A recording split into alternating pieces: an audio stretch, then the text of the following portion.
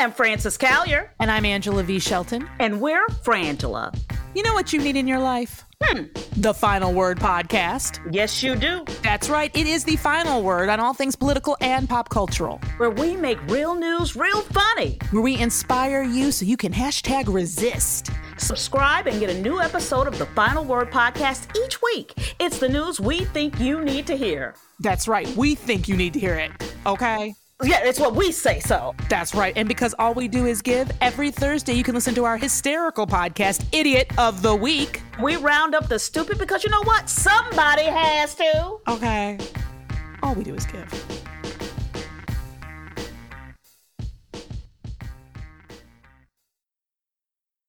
MSW Media.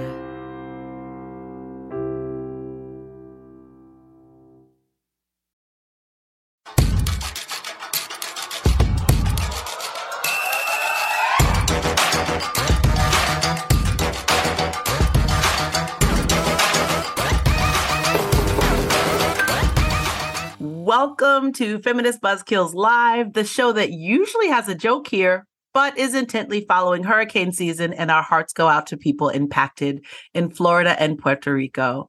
I'm Moji Elawode, joined by Marie Khan. Hello to all our OnlyFans. OnlyFans? Yes. Moji, this is dual purpose video right here. You've again only got Mojers and me this week. Liz is continuing to tour the Midwest instead of talking with us. We are going to miss her, especially because today is International Podcast Day, which is a celebration of the power of podcasts. And Marie, I'm feeling pretty powerful today. Yup, same. We're excited to be some of your podcast friends and hope you're energized by the information we collect and share with you every week. Today on the pod, we're laughing at the Texas Attorney General pulling a Josh Hawley. We're talking about Arizona's pre-statehood abortion ban that just went into effect, and also reminding you that Puerto Rico is a territory of the United States, and we need to protect abortion access there. Plus, we talked to Paula Avila Guillen, Executive Director of the Women's Equality Center, about the ongoing fight for abortion rights in Latin America. And comedian and musician Jen Kwok is joining us to lighten the mood. As always, we'll also bring you a rundown of some of the good, the bad, and the ugly in repro news this week. But first, Marie? Okay, so this week on Wednesday was International Safe Abortion Day, which is an important and specific concept that we need to talk about. It was first celebrated as a day of action for decriminalization of abortion in Latin America and the Caribbean in 1990. And something that we know here at FBK, especially, that one of the foundational steps to making sure folks can access a safe abortion, whether it's pills or with surgical care, is not criminalizing it. And the Latin communities and countries, they've especially been the ones who've been at the center of colonized and genocidal spaces. Now, pivot to why, especially now, this is important to talk about and think about. One of the entities in the middle of this turmoil is Puerto Rico, a colonized territory that since 1898, the U.S. has claimed control of. Puerto Ricans were experimented on, for example, for birth control medication development. As a contemporary territory of the U.S. still, Puerto Rico doesn't fall under American laws and doesn't have a gestational restriction on abortion yet. But their Senate did pass a 22-week ban this summer. So fast forward, why is this important for Marie and Moji's chat? Right before Roe fell, when this 22-week abortion ban was put forward, it was by extremist anti-abortion politicians, the same kind we see in the States. In particular, cardiologist and pastor, what a combination, Dr. Cesar Vasquez Muniz is one of these folks. He created Proyecto Dignidad, a party, Project Dignity, that came about in 2019 on platforms including Christian democracy and anti-corruption. He holds a Senate seat, and he's trying to get a 6-week abortion ban started. Oh, he looked at Texas and he was like, that's a great idea. Yeah. Just absolutely disgusting. And literally, it's one Senate seat. This is an incredibly this is not a party of the people, that Puerto Rican communities were not, presumably saying, hey, we need a party that's going to go after these two areas. No, they probably were like, we need a party that is going to go after, either statehood or freedom, or, at least some help when we have natural disasters. Yep. So one of the things that worries me is seeing the type of politicians we have here in the US. Now, that type of mindset emerging in other spaces and that type of party and thought process. For instance, one of the folks who's on Project Dignity, one of the representatives, the day after Roe was overturned, she filed a bill, like a symbolic bill, but it was set up to penalize folks in Puerto Rico who had abortions with a 99-year jail term. I mean, okay, who does that serve ever? No one, but it's like a scary smoke signal. Like, oh, hey, we're doing this, we're planning this. And these are community spaces of folks where like abortion hasn't been an abortion addressed in this way. We haven't seen. And I know we're going to hear from other folks too on the pod today that are going to talk about other spaces in Latin America, but just something to flag right here that this is scary. It's really terrifying and also unnecessary and just a space we need to watch. And also we need to support Puerto Ricans in maintaining their abortion access. Yes. All right. Well, it's time to get back to our other 50-state news. Moji, anything good for us? Nope, only bad stuff. It's just all I got. Montana has a Born Alive Act. Basically, the Montana's cruel politicians have sponsored a bill and put it on the ballot that would require doctors to provide invasive and unnecessary care to infants born with lethal fetal abnormalities. And usually the standard of care is if a child is born with these issues, they would be wrapped up, held in its parents' arms until it peacefully expired. This law would require doctors to instead do all kind of stuff that would not change the outcome, just sort of brutalize the body and probably traumatize the parents. They put this on the ballot, and I think that people in Montana need to look at it, not listen to the sneaky language, and vote against it. Speaking of sneaky votes, Kansas is getting sneaky about banning abortion after failing at being sneaky about banning abortion. We all remember this summer, they were like, we're going to put this middle of the summer, weirdly worded ballot initiative on the ballot, and Kansans are going to vote to change our constitution. And Kansians almost universally said, oh, hell no. Well, the legislature is trying to change the constitution so they can sneak in anti-choice judges that will amend the constitution or at least hold up unconstitutional legislation. So this plan is in the works because apparently, dedicated Republicans can't take no for an answer. So we just got to watch that space and kind of stay aware of what's going on with them. And also in dystopian horror news, the faculty at University of Idaho have been informed that they cannot talk about birth control or abortion with students.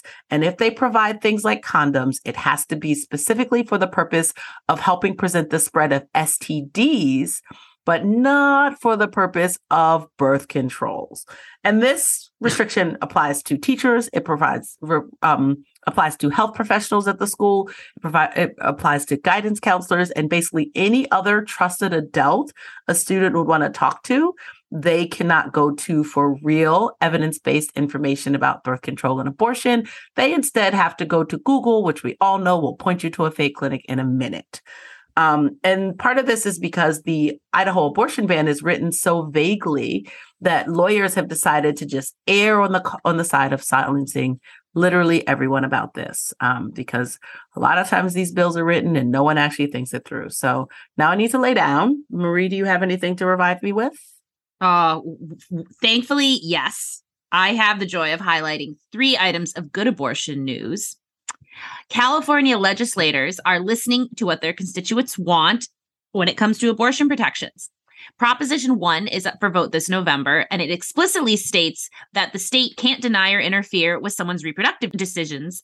And it goes as far as to say their fundamental right to choose to have an abortion and fundamental right to choose or refuse contraceptives, which is great. California is confronting their history of imprisoned folks being sterilized, being brutalized.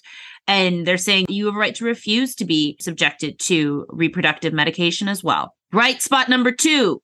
Abortion continues to be legal in North Dakota, thanks to a judge. This state has a trigger ban on abortion. And that meant that when Roe fell, it was active.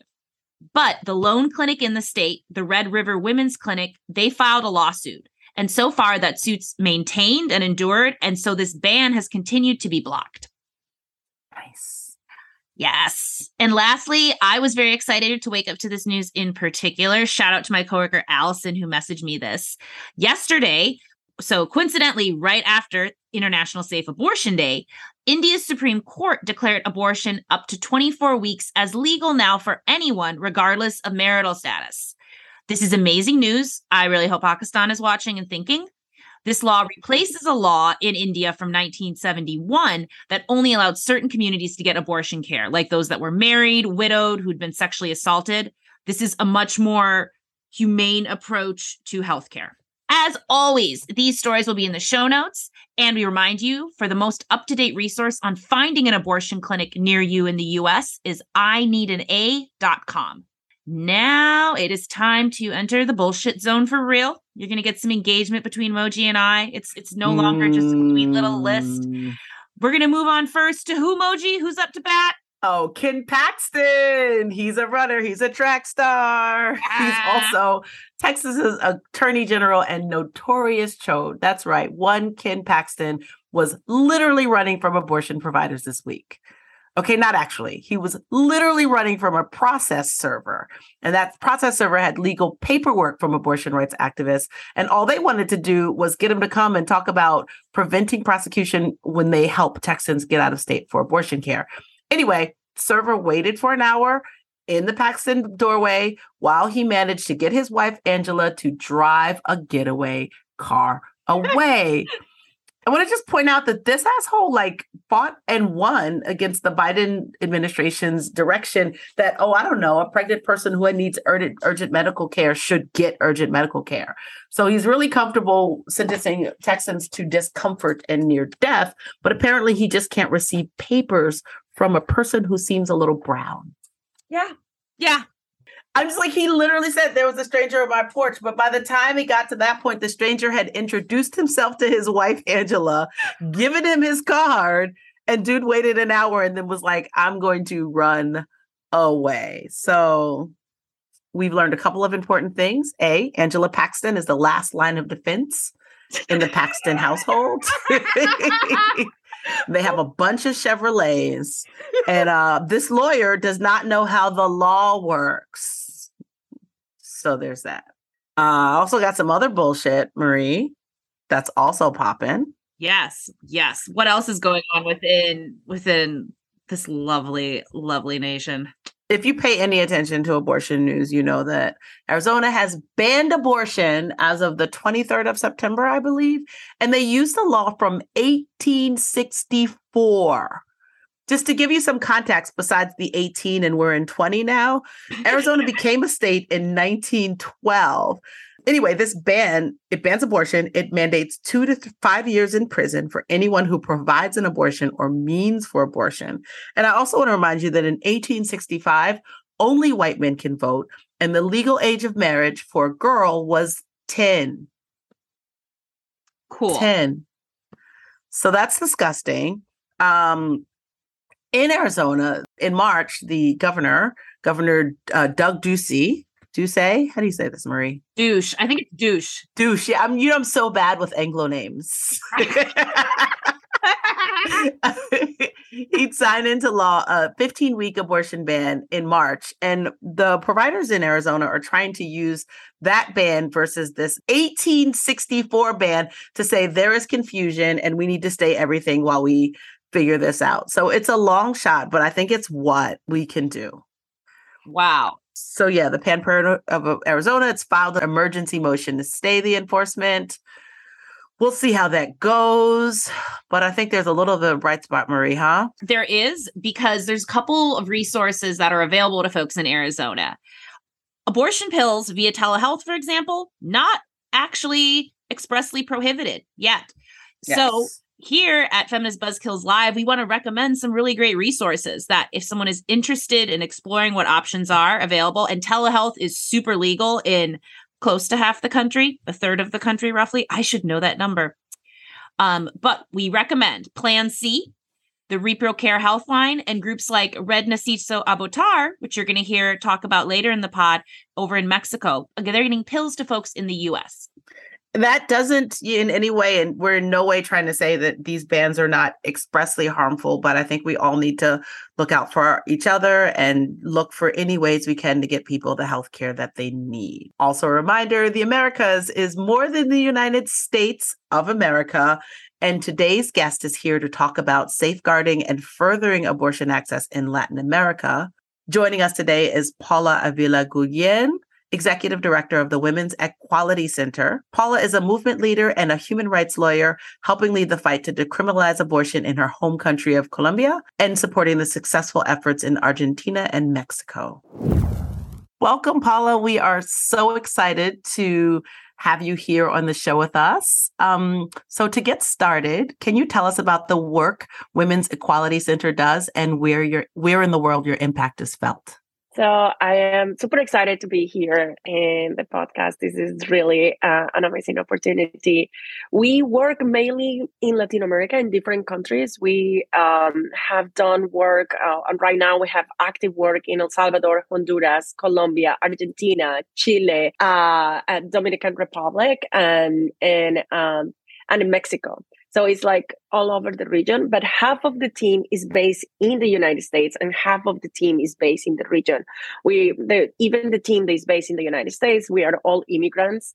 So we always have this like kind of dual perspective of feeling the connections that maybe sometimes are not being seen between the work that is being done here and the work that we do on the ground. And a lot of what we do is specifically working and supporting organizations that are leading the fight for abortion rights and expanding abortion rights in Latin America, and making sure that those stories and that work doesn't get to be unseen.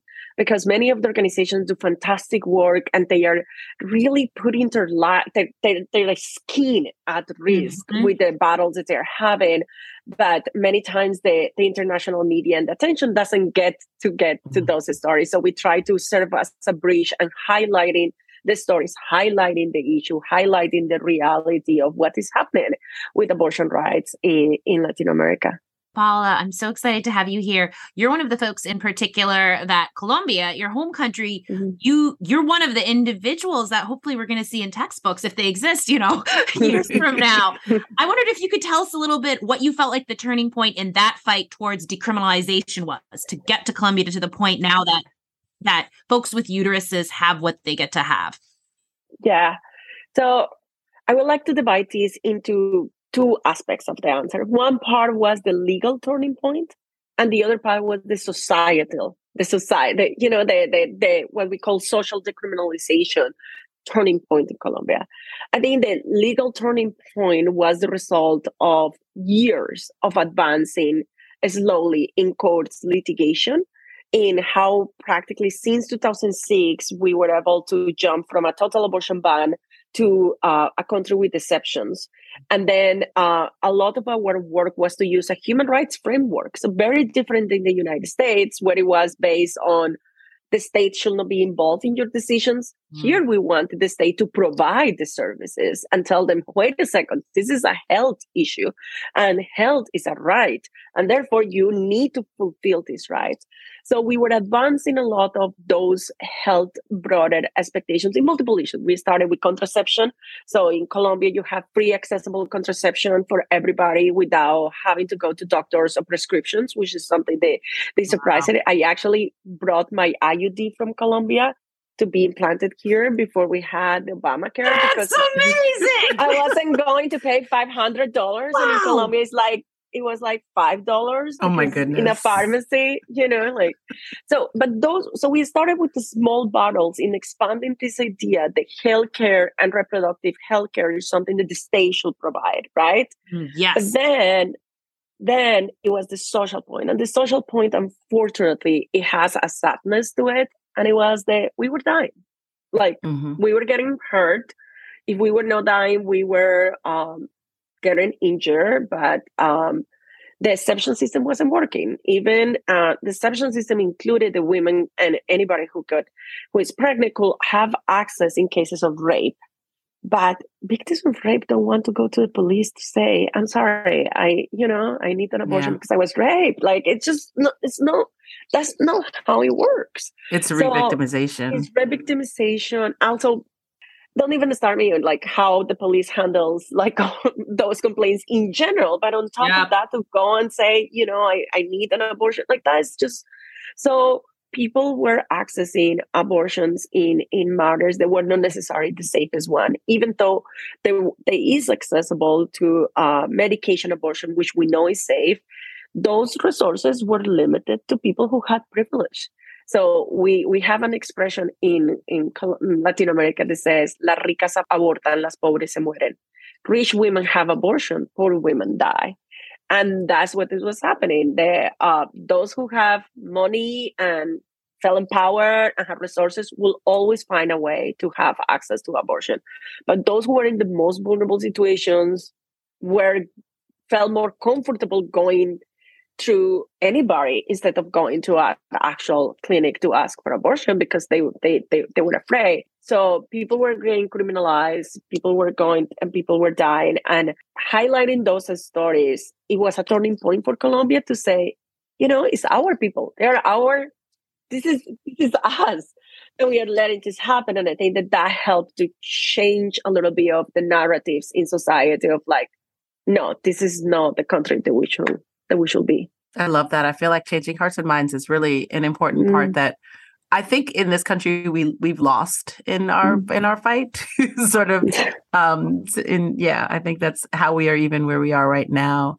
You have been, and your organization have been holding El Salvador's government accountable for the systematic persecution and criminalization of people who experience miscarriage or other sort of emergencies that pregnant people experience. And because of your work, over 50 people have been freed from being jailed just for basically having an obstetric emergency. So do you approach your work in spaces like El Salvador differently? Is it the same approach?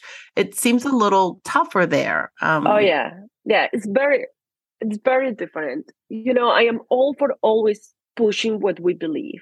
And if you ask me what I believe is that nobody should be telling me what to do with my life and with my body, period. Right? Like, this is it. Like, at any point in the pregnancy, I actually had a son. I actually have had a miscarriage, and I cannot imagine like having to like give explanations or having even in the pregnancy not being able to make decisions. Like, I just cannot even consider that. And I believe that should be the right for everybody. I also believe that the state should guarantee those services for everybody. That is a duty of the government, right? To guarantee those services. But in El Salvador, the situation is so dramatic. El Salvador has a total abortion ban.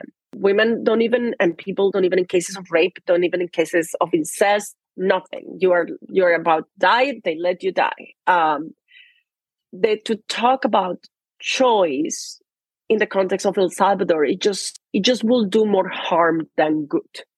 Mm-hmm. So we are very conscious of how we talk with our partners, of how we approach the work in each context, to make sure that the work is always grounded in how they feel comfortable talking about the issue and know how we believe they should be. So when we started working on El Salvador was one of the experiences that changed my life completely. We started talking about trying to grant 3 exceptions in El Salvador, jumping from a total abortion ban to this idea that maybe there are cases in which people should have access to healthcare, right? And should have access to abortion, which is a very conservative speech and narrative in general, but that was the reality of the case in El Salvador. And when we went, they have told us that we were going to visit a prison where we assumed we were going to visit, it was a women's prison, so we assumed we were going to visit women who had been criminalized because of abortion. When I entered the prison in conditions that are awful and undescribable of what prison settings are in general, but especially in El Salvador, the women came out and they started sharing their stories. And none of their stories were abortion stories. All of their stories were miscarriages stories. All of them. My first instinct was, maybe there is something off here. So I went to the lawyer's side and I was like, what is happening? Like, maybe they are not, like maybe it's a language barrier, even though we were speaking Spanish. Maybe the way that you say things is different, because this cannot be possible that you can be in prison because of a miscarriage. Was stillbirth, that just sentenced to 20 or 30 years. In some of the cases, the child had survived, and they were still sentenced for attempted murder for 15 years in prison. And I'm like, who does that benefit? How is even that possible, right? How is that even legal? And so the lawyer was like, try to help us. So we start advising the legal team. And when you start looking at the files, you see things like a judge saying, of course you try to get rid of the pregnancy because you are single. Of course you try to hide this because you don't have money. Those were the motives that apparently these women have because of that. So it was one of the hardest work that I have done, because it wasn't not only the fact that they were grieving their freedom, they were also grieving the loss of their children. There was just something that I only connect in my head when I lost my own pregnancy. But some of them had already set up rooms. Some of them already had names. It was just, and on top of that, they are like being handcuffed to bed and sent from the hospital to prison. It's just, it was completely out of this world. So it was a very, very hard work. And at that moment, also the conditions of the prison in El Salvador were awful. So at that moment, we needed to clarify, even though they were in prison because of the total abortion ban, because any type of suspicion of the way that these cases work is like the women arrive in the middle of a miscarriage. And because, of course, all the women shared certain things. They were all women of lower economic social backgrounds. 90% of them were single, so arrived at the hospital without a man. They were women with no access to education, so they don't have the agency to defend yourself, to like give explanations for you. And because the doctor says, oh, well, I don't know what you did, so therefore I am denouncing you and send you to the police.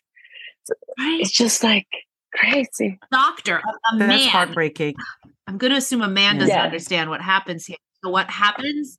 You land in prison. I had a conversation with a prosecutor in El Salvador one time that he didn't believe the client because she said that she had bleeding during pregnancy. And he was like, that's impossible. Women don't bleed during pregnancy. And he was telling me. It was impossible. I had a pregnancy and I bled. I was like, that is not uncommon. But all these stereotypes and all these assumptions about how bodies with uterus operate, right? All these preconceptions about it.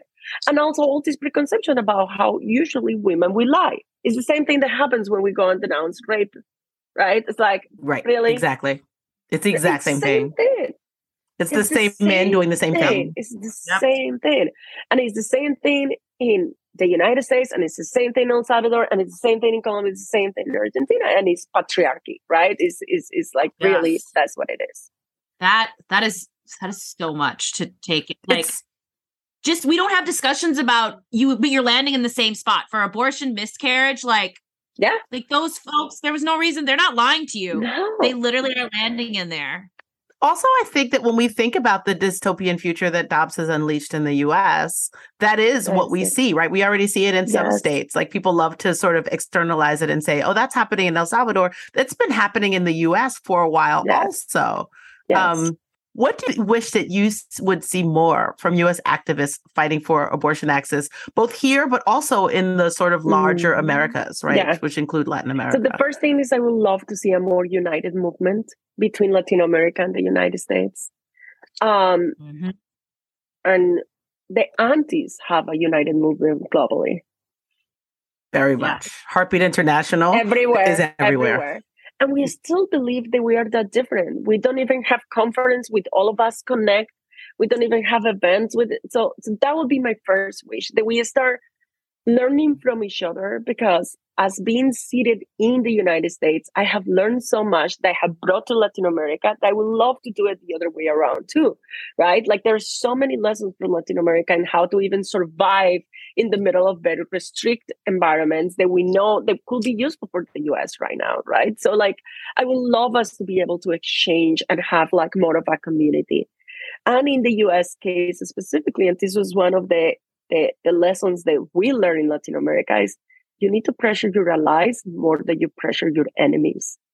I feel that we concentrate so much in like calling out the bad guys that we forget to call out the good guys, in parentheses, but the good guys for not doing their job and not doing their duty and what they need to do.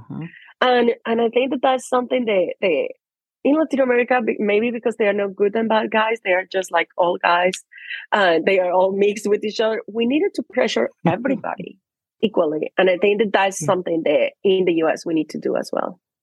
I'm so glad you brought that up. You know, Maria and I, even in researching this and other research we were doing for the podcast today, we found out about Red Necesito Aborto in Mexico that is sending pills to people in America who need them. Like, I don't know. I feel like people in Mexico get that we need help in the US. And that was really exciting for both of us. And again, something we found out this week, like researching for this pod. Yeah, the partnerships we don't know are there, but we find out when like mass gender-based violence, because that's what this is, and biological, like reproductive violence coming down on our communities. But yeah, we need to not get to this point before we start talking about it. And the Mexico group, there were like actually a few groups that in the border, as soon as like the Texas ban took place, they were like ready to line up. And Veronica Cruz, which is one of the most amazing advocates from Las Libres and a dear friend. When I talked to Veronica and I was like, you know, they can be at risk. It's like, Paula, we need to do what we need to do because that's how we have been done it before. And this is what we need to do. This is what you do. You know, it's solidarity across borders always. Well, I am so glad you got to join us and everything. I was going to close this out with one more question. And your final thoughts. What do you wish more people understood about the criminalization of pregnant people? That not only people who actually choose over their bodies get criminalized, but that when you are criminalizing a health procedure, as it is an abortion, you are putting at risk everybody. So for you who don't believe in abortion and they want a pregnancy and you end up in a situation where you need to go to the hospital for healthcare in a state that is criminalizing, you might be under suspicion. Right now, you might think that that has nothing to do with you. Oh, no. It has everything to do with you. And I think this is such idea of, oh no, that will never happen to me because I will never choose an abortion. Criminalization is nothing about choice. Criminalization is about criminalizing healthcare, punishing, persecuting people just for existing, for who we are and what do we have inside. I have always said this has never been about abortion. If you really want to reduce the number of abortions, you know what you have to do. You need to have access to contraception. You need to have sexual education. You need to have free abortion. You need to have maternity comprehensive care. You need to have parental leave. All of those things will reduce the number of abortions if that is really your policy goal. What they are doing and restricting is trying to control us. And they are not controlling us because we are choosing. They are controlling us because of who we are. Because we are a threat to their system. We are a threat to their existence. And I think the best way to control us is to send us to prison and to criminalize it. Like, that's just going to happen. I mean, and we have seen how criminalization has been a tactic from also white supremacists for a very long time to put down and Black people. Like it is in, like, we know it. So it's not going to be different when it comes to criminalizing people with uterus. We are a threat of who they are. So they are going to send us to prison. And I think regardless of if it's a choose abortion or versus a miscarriage or other type of situation. And the other part is that when you open the door of a criminalization of a health services, that's just the start. They are going to start with this, but we already seen that they are trying to criminalize and they are trying to ban health procedures and health support for trans people. Like, this is just, you are allowing one thing. This is just going to come next. And in Honduras, we are still fighting because there is a total ban on emergency contraception. So like this is just the beginning. Which, to your point, if your point is to reduce abortions, emergency contraception is a tool right there in your arsenal. I know, but it's not. It's about power. It's always about power. Oh, thank you. Thank you, Paula, so much for joining us. I wish we could talk for an hour. It's been really wonderful getting to be in community with you. Everyone, you can all follow her on Twitter and Instagram at PAUAVILG and check out the work of Women's Equality Center at LA-WEC.org. Thank you so much. This has been amazing and so much solidarity. And I'm a Latina, so hugs for all of you. Oh, Paula, thank you. This was so good. And now it's time for our commercial break. We couldn't do this show without the support of our fake sponsors, and this episode is brought to you by a new rideshare app called Grift.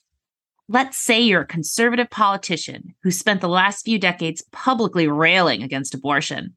Then, your mistress gets pregnant. Sound familiar? Then you need Grift, the rideshare app specifically created to get your privileged side piece to their abortion appointment quickly and discreetly, so you can keep on spouting rhetoric that keeps regular folks from accessing the very same thing. Grift is unique. Our team of drivers are made up of abortion providers your policies put out of business, so you are also creating jobs. You just download the app with your Truth Social handle, and within minutes, drivers will arrange pickup from the abortion discreetly and with an NDA. In fact, if you order now using the promo code HYPOCRITE, you can get 20% off your first Grift Deluxe ride. It's so great to know that there is finally a service that takes care of the abortions destined by God. Grift, because the only abortion exception should be to save the life of the politician. That sounds like an excellent service, Marie. Right? There's a space for this. I feel like it's a market that has not been fully tapped in the right way. I think that someone dedicated to this particular level of hypocrisy is right. We've been underserved. I mean, they don't need an abortion fund, the rich and famous, but this is what it would look like. Yeah. Exactly. Anyway, let's go on to our comedy guest. Joining us today is comedian, musician, actor, and part of upcoming Do Re Mi 2, Jen Kwok, everyone. Woo! Hey, Jen. Thanks for joining us. Thank you for having me. So Marie and I are perpetual rage machines, but let's start light. What's giving you joy these days? Oh my God, what's giving me joy? Fall. And I feel like that's so basic, but this summer was crazy. We had droughts that I live upstate and the grass was dead. The trees were looking saggy. And I was like, this is sad. And I was like, if you're going to fall, just fall. Let's go. So the last few days, it's crispy. The leaves are falling. I'm like, yes, just do what you got to do. This is what you've been trying to do for weeks. Just own it. Own it. Nice. Well, Marie and I are also aggressive TikTok lurkers. Half of our conversation is sending each other TikToks. Yes. How I get my news. TikTok. Yeah, it's literally how we share news. But you actually post funny shit. We don't post anything. So as another adult on TikTok, yes, can you tell us about your TikTok journey? So I am an elder millennial and I put it off for so long. I feel like during the pandemic, that was a whole thing. Everybody was like, you just have to get on TikTok, grab your relatives and just dance to The Weeknd. And it's a huge party. And I just resisted it for so long because I was like, I can't do another social media platform. I was like, I skipped over Snapchat. But then once I decided to download TikTok and I was like, this is actually really cute. People are really positive towards each other. And then I had an idea for a song. I hadn't put out a comedic song in a few years, I think. And I just had this idea for a 60-second song. And I was like, TikTok's the place where I need to upload this. So that's when I finally the straw that broke my camel back. Camel. I said camel toe, but it's the camel back for me. I like camel toe better personally. I don't want that to break though. I want to keep it intact. Strain your camel to God. I know, now I'm going down a direction.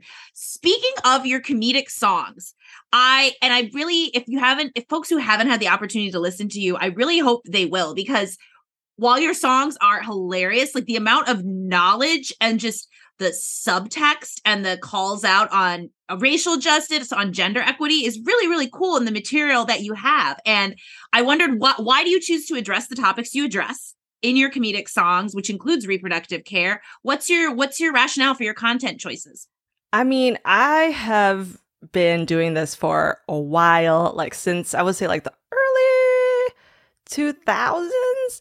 And there wasn't anybody like me who was really doing this. You know, I mean, we have Margaret Cho, who's going to be on the Do-Re Me Too, which she is my icon. Like there would be no me. There wouldn't be a lot of people without her. Yes. So like just the fact of seeing someone like just saying their truth. And there was a lot of things that I was like, people are not saying what I'm thinking. But I know that there are people who think this as well. And so for me, it's really just, like Taylor Swift is like, I need to write about these exes. You know, it's like whatever's at the top of your mind. For me, what's at the top of my mind is people judging me on how I look.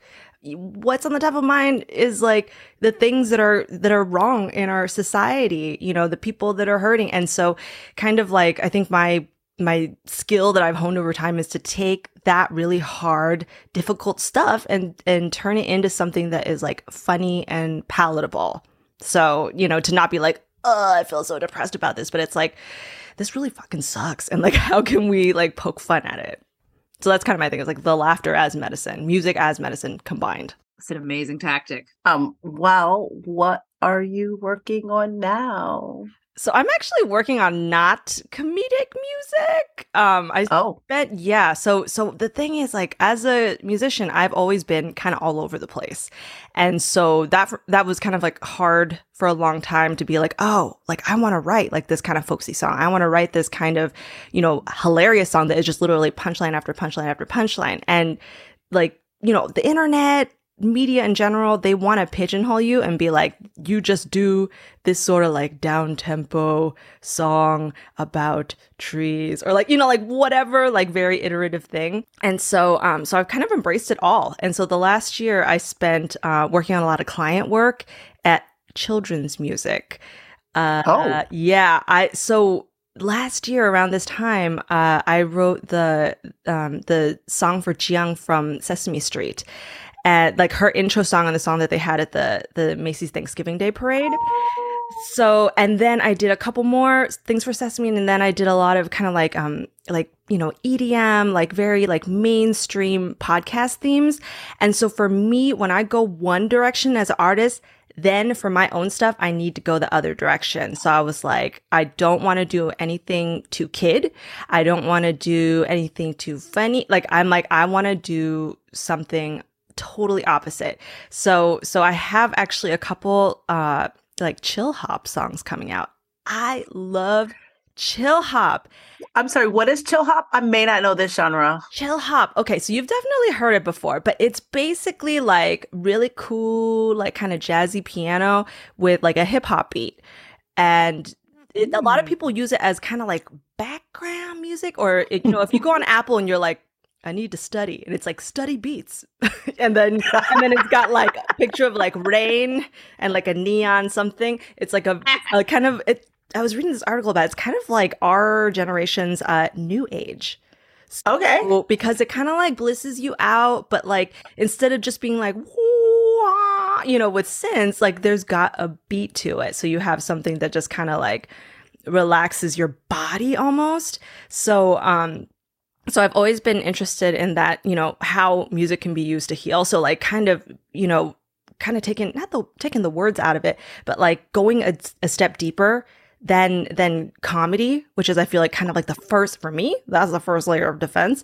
And then after that, then what? So like, you know, I've been meditating for, I mean, I would say like almost like 10 years now. And so the two songs that I've been working on, they're just like to chill you out.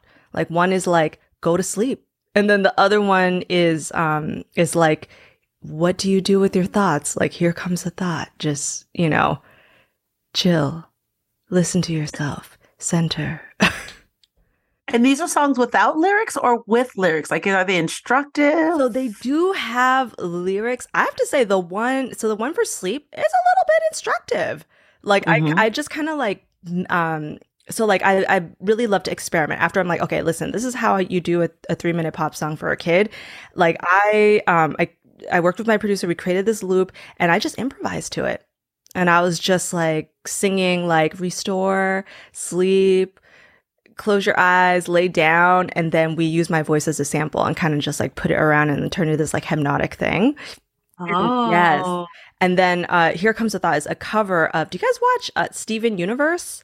Of course. Oh my God. Is that not the best cartoon? So I cannot believe that I only just discovered it. So when I was working on the Sesame project, one of my collaborators, the lyricist, is an indigenous writer who she was like, this is kind of where my brain is going. And she sent me the Steven Universe song. And I was like, I love songs are so good. So much. Yeah. It's so good.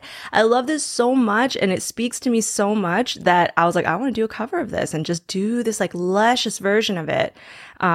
So which song? I discovered Steven Universe when I was breastfeeding because I was like, I don't know, I need something to watch when I'm like laying around with this person attached to me. Yes. And Steven Universe would like make me cry. And my partner was like, what is happening? But now he is also addicted to the show that is so good. So beautiful. And it's about like self-acceptance and working together and like embracing yourself. So Here Comes the Thought. It's the duet between Estelle. I don't know the characters' names, but it's like the singer Estelle, you know, the character she plays. And Garnet. and Allie from Allie and AJ. So they sing it as two women singing as a duet together. And so that character, I'm sorry that this is not a Steven Universe podcast, but that character literally exists because she is the product of love between these two characters. Like Estelle plays this character that is like two other characters that join together and fuse to this one like mega character that is literally a physical manifestation of like love. Anyway, I'm getting teary. I love, everybody should be watching Steven Universe. They're like 7 seasons in a movie and a sing along, and it's just incredible. So that song, I love that song. It's a beautiful song. It's a love song. Kind of. I think yes, it's definitely from a place of love, but I feel like it's like, oh my God, something that I wish that like people would tell, like in that moment when you're just like, my brain is going all over the place, I have anxiety, like ADHD, you know, and it's just like, hey, calm down, you know? So yeah, that's kind of the place that we're coming from with the like, let's chill with the lyrics and with the music. Where do we find these songs? Because I feel like I need some chill house. They're gonna drop like around the time that we do Do Re Mi too. So awesome. So in a week or two. So I literally just like hit the submit button, and because the thing is like now being an artist, like even like I love my happy place is being in the studio and like thinking about what to make and how to make it and going with all the notes and being like this should be this and that should be that. But I am not so great at like marketing, doing graphic design. And so my sister literally showed me like AI generated art. And so I was like, so I like learned it and I did the whole thing. And so I was like, all right, here we go. Upload. Literally uploaded them yesterday. So they're coming. I cannot wait. I'm so excited. We are also excited because you are in Do Re Mi 2, which is coming out around the same time, which is the 6th of October. So we are not allowed to spoil the songs because one of the funs of Do Re Mi 2 is like watching it and then just being surprised by like the artistry and the beauty. But we do like to ask, when you chose your song, were you like surprised to see it on the list, or were you like, oh, this is a trash song that I've totally been side-eyeing for like decades or years or months? So my relationship to this song is, it is a good song. It's got an amazing melody. So good. So vibey. Yep. And that's what is so insidious about it, is that you are just flowing to this beat and not thinking about how gross the message is. And so this is a song that I'll say has been covered a lot. And it was at a time when I feel like we were not as aware of what was going on. So you have a lot of people who are just like amazing singers and doing a very pleasant and beautiful and like cool version of this song. And I, at the time when it came out, I was like, oh, I'd love to like, you know, try my hand at it because I like this melody. And when I tried to like learn it, I was like, oh no, this is not this is not jiving with me. I was like, I can't feel so like for me, like I can't just cover any song. Like I'll never like you cannot just like hire me to like come to your house and be like, Jen, just like do a Jenny Yoki or like, and just like sing a bunch of songs. Because I'm like, I can only sing this song if it truly resonates with my soul. So I could never sing this song. But when I saw it on the list, I was like, oh, this is an opportunity to sing this song with the awareness, like 7 years later or whenever it was released. So I'm really excited about, like, I basically, with this song, everything that the original artist did, I tried to do the opposite. So like the arrangement is very like cold and the delivery is very like straight ahead and matter of fact. And I was like, let's put the emotion back in it because you are having a temper tantrum.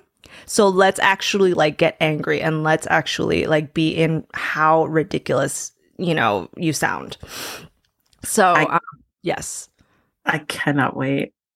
Thank you. Yeah, I had a lot of fun with this one. Well, thank you so much, Jen. We are so excited that you could join us today on the podcast. For everybody listening, you can follow Jen at Jen Kwok on Twitter and at Jen Kwok on IG and TikTok. So both of those options are available. Thanks again, Jen Kwok.